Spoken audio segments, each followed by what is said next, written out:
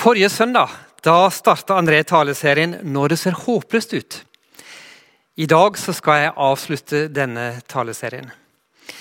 Midt i det gamle testamentet i Bibelen, rett før Jobbs bok, der finner vi Esters bok. Og boka forteller oss om en foreldreløs jente som ble dronning i Persia ca. 470 år før Kristus. Og da Ester levde, så var Persia en skikkelig stormakt. 100 år før Ester ble født, så angrep perserne Israel. Og perserne vant, og de gjorde noe som var vanlig på den tiden. De tog med noen fra folket som de overvant tilbake til sitt land. Og det kunne gjerne være fineste slekter, det kunne være prinser, vitenskapsmenn og personer med høy status. Da Ester ble født, da hadde jøderne fått lov til å reise tilbake til Israel.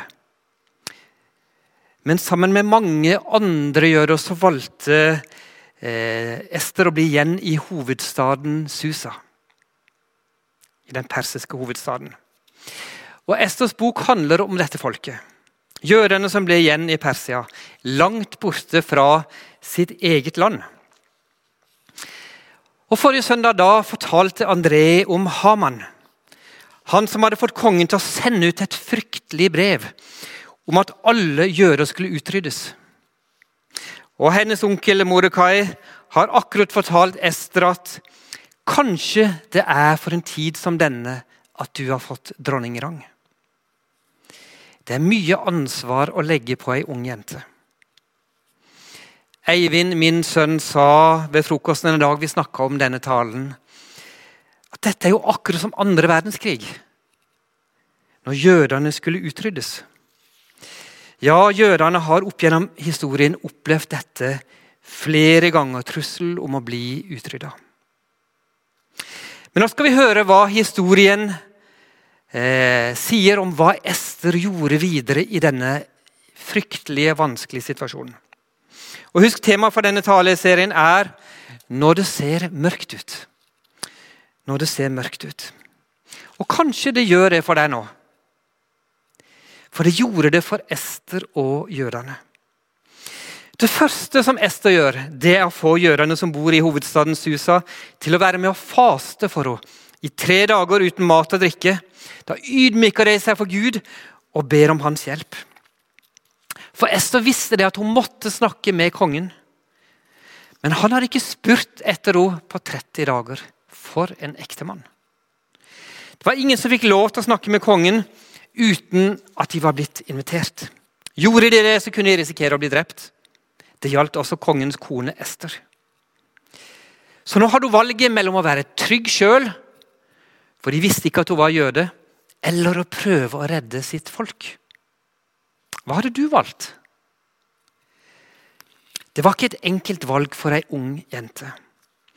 Så altså jøderne i Susa, de hadde nå fastet i 3 dager, og så skulle Ester gå inn til kongen. Nå var det liv eller død for henne. I dag kunne være hennes siste dag. Men heldigvis så leser vi at kongen fikk godvilje for henne og rakte ut gullstaven og spurte om hva hun ønsket.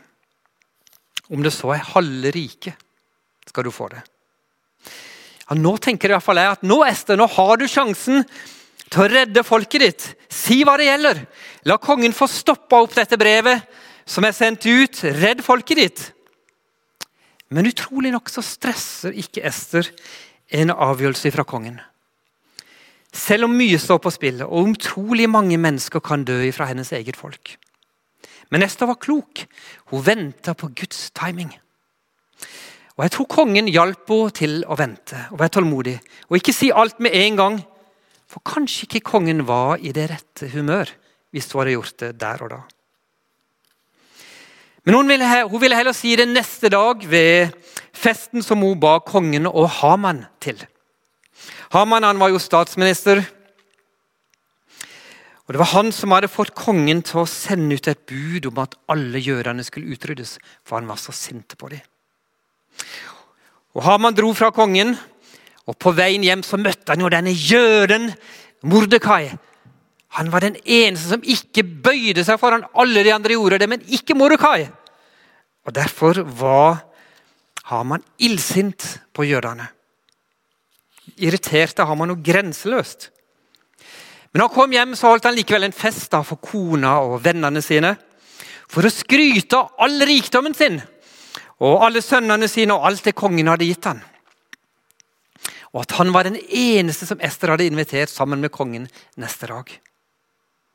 Men så sier han at alt dette har ingen verdi for meg så lenge at jeg må se at denne jøden Mordekai sitter i slottsporten. Det at han ikke bøyde seg for han, det kunne han ikke finne seg i. Hamans fristelse, det var for mer av alt.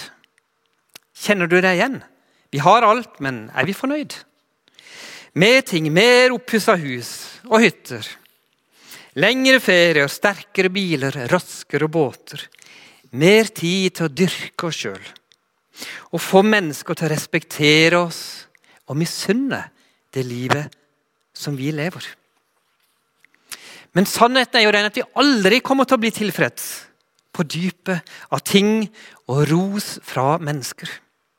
Bare en nær relasjon med Gud kan gi oss den roen som vi lengter etter. Vi kan bli fornøyd en stund, men vi blir aldri helt fornøyd. Vi vil alltid ha mer. Kona til Haman, hun foreslo da på denne festen som han hadde stelt i stand, om at han skulle bygge en påle som han kunne henge denne jøden Mordekai på.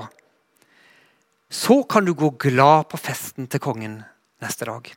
Og dette gjorde Haman. Nå må vi huske at folket hadde fastet for Ester i 3 dager, for hele denne situasjonen som var oppstått. Den kvelden får ikke kongen sove. Kan det ha vært Gud? Tja, jeg tror noen ganger så kan Gud gi oss søvnløse netter når han vil lede oss inn på nye veier. Og kongen da ender opp med å lese ifra kronikken om en minneverdig hendelse, om minneverdige hendelser. Og da kommer han til å lese om han jøden Mordekai. For en dag så avslørte han et komplott mot kongen. Og dette har han gitt videre til Ester som fortalte dette til kongen. Mordekai hadde altså hindret 2 av kongens tjenere om å drepe kongen. Men dette hadde ikke Mordekai fått noen belønning for. Nå plutselig denne natta så leder Gud kongen til å lese om dette.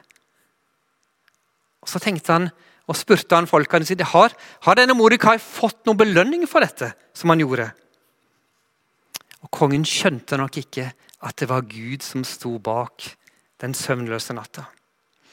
Så neste morgen så spurte altså kongen Haman, hva kan jeg gjøre for en mann som jeg ønsker å hedre? Og kongen tenkte jo på Mordekai, men Haman, han tenkte på seg selv. Han tenkte at nå skulle kongen gi han enda mer ære og heder. Og Haman svarte, ri på kongens hest og med kongens klær, og led han gjennom byen. Og så sa kongen til Haman, skynd deg, ta klærne og hesten slik som du sa, og gjør det med jøden Mordekai, som sitter i slottsporten.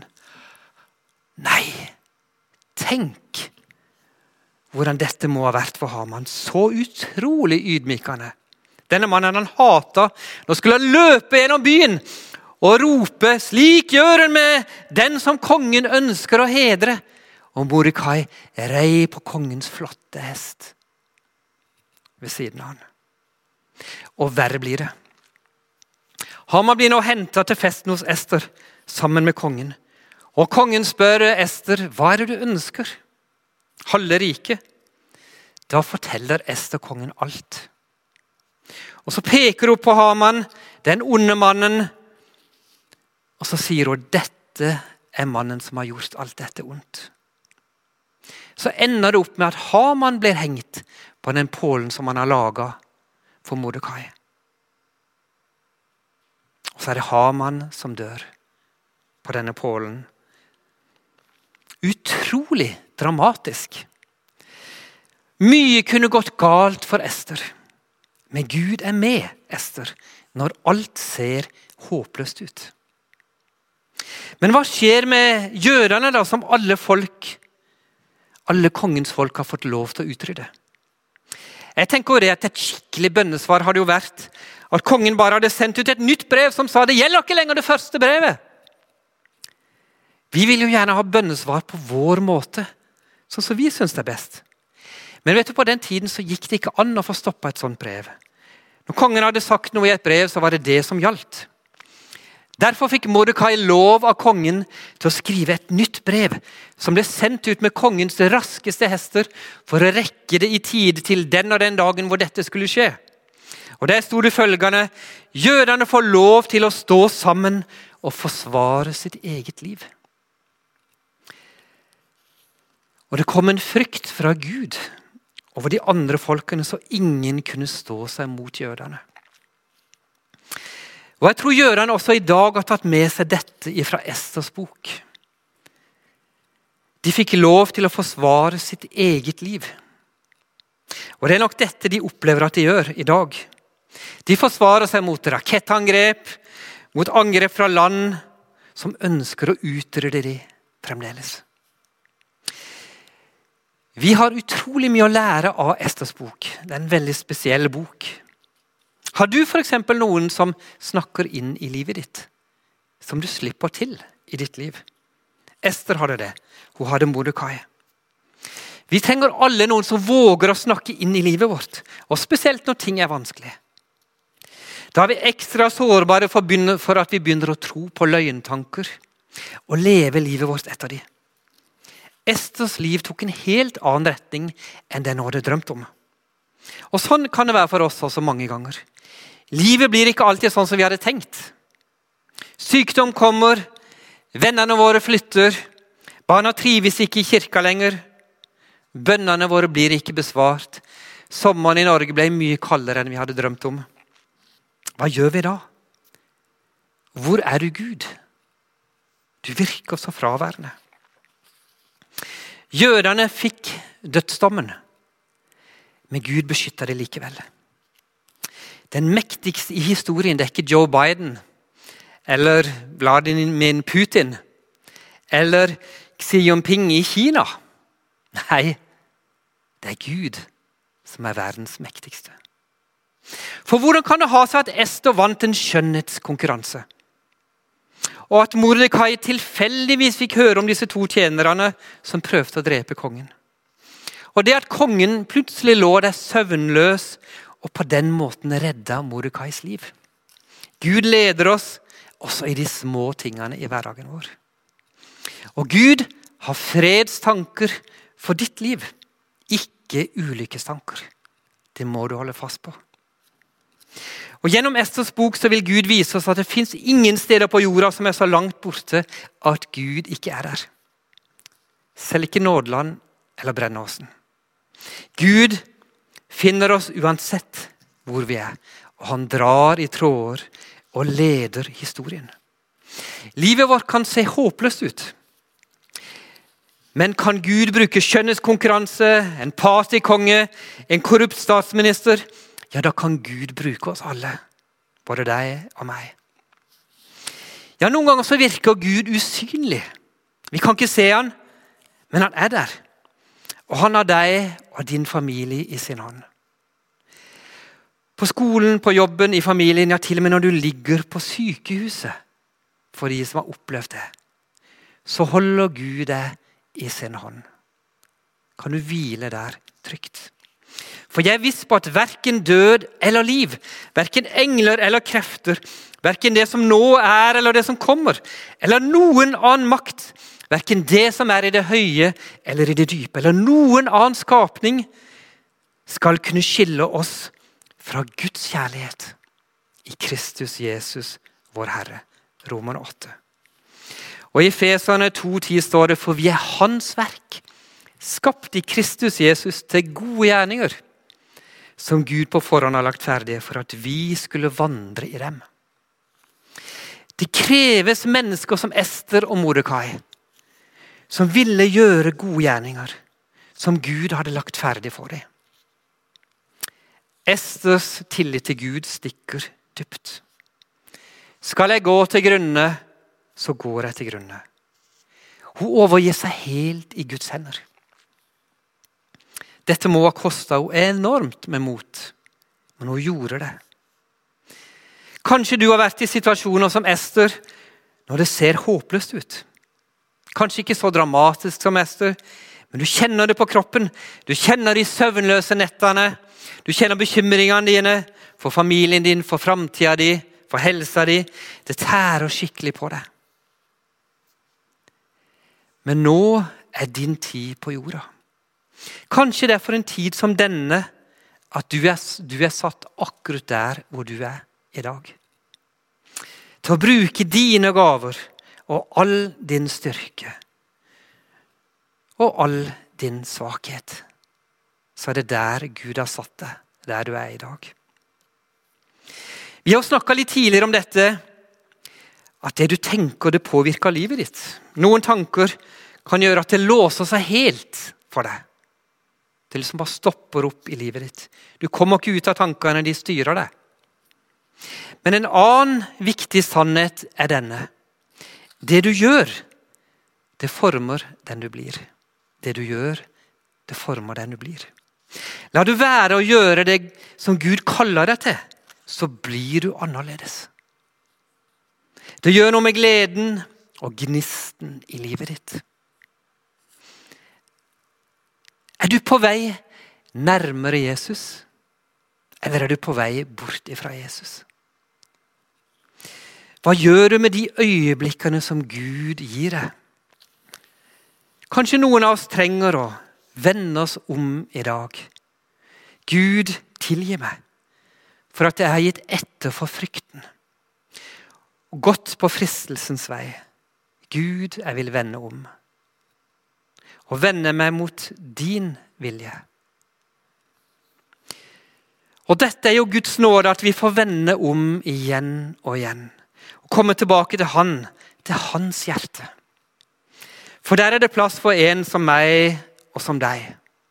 Hos Gud, vår far og vår pappa. La oss åpne oss opp for at Gud ved sin hellige ånd vil lede oss og vise oss sin vei for våre liv. Herre, la oss våge å gå på dine veier. Amen.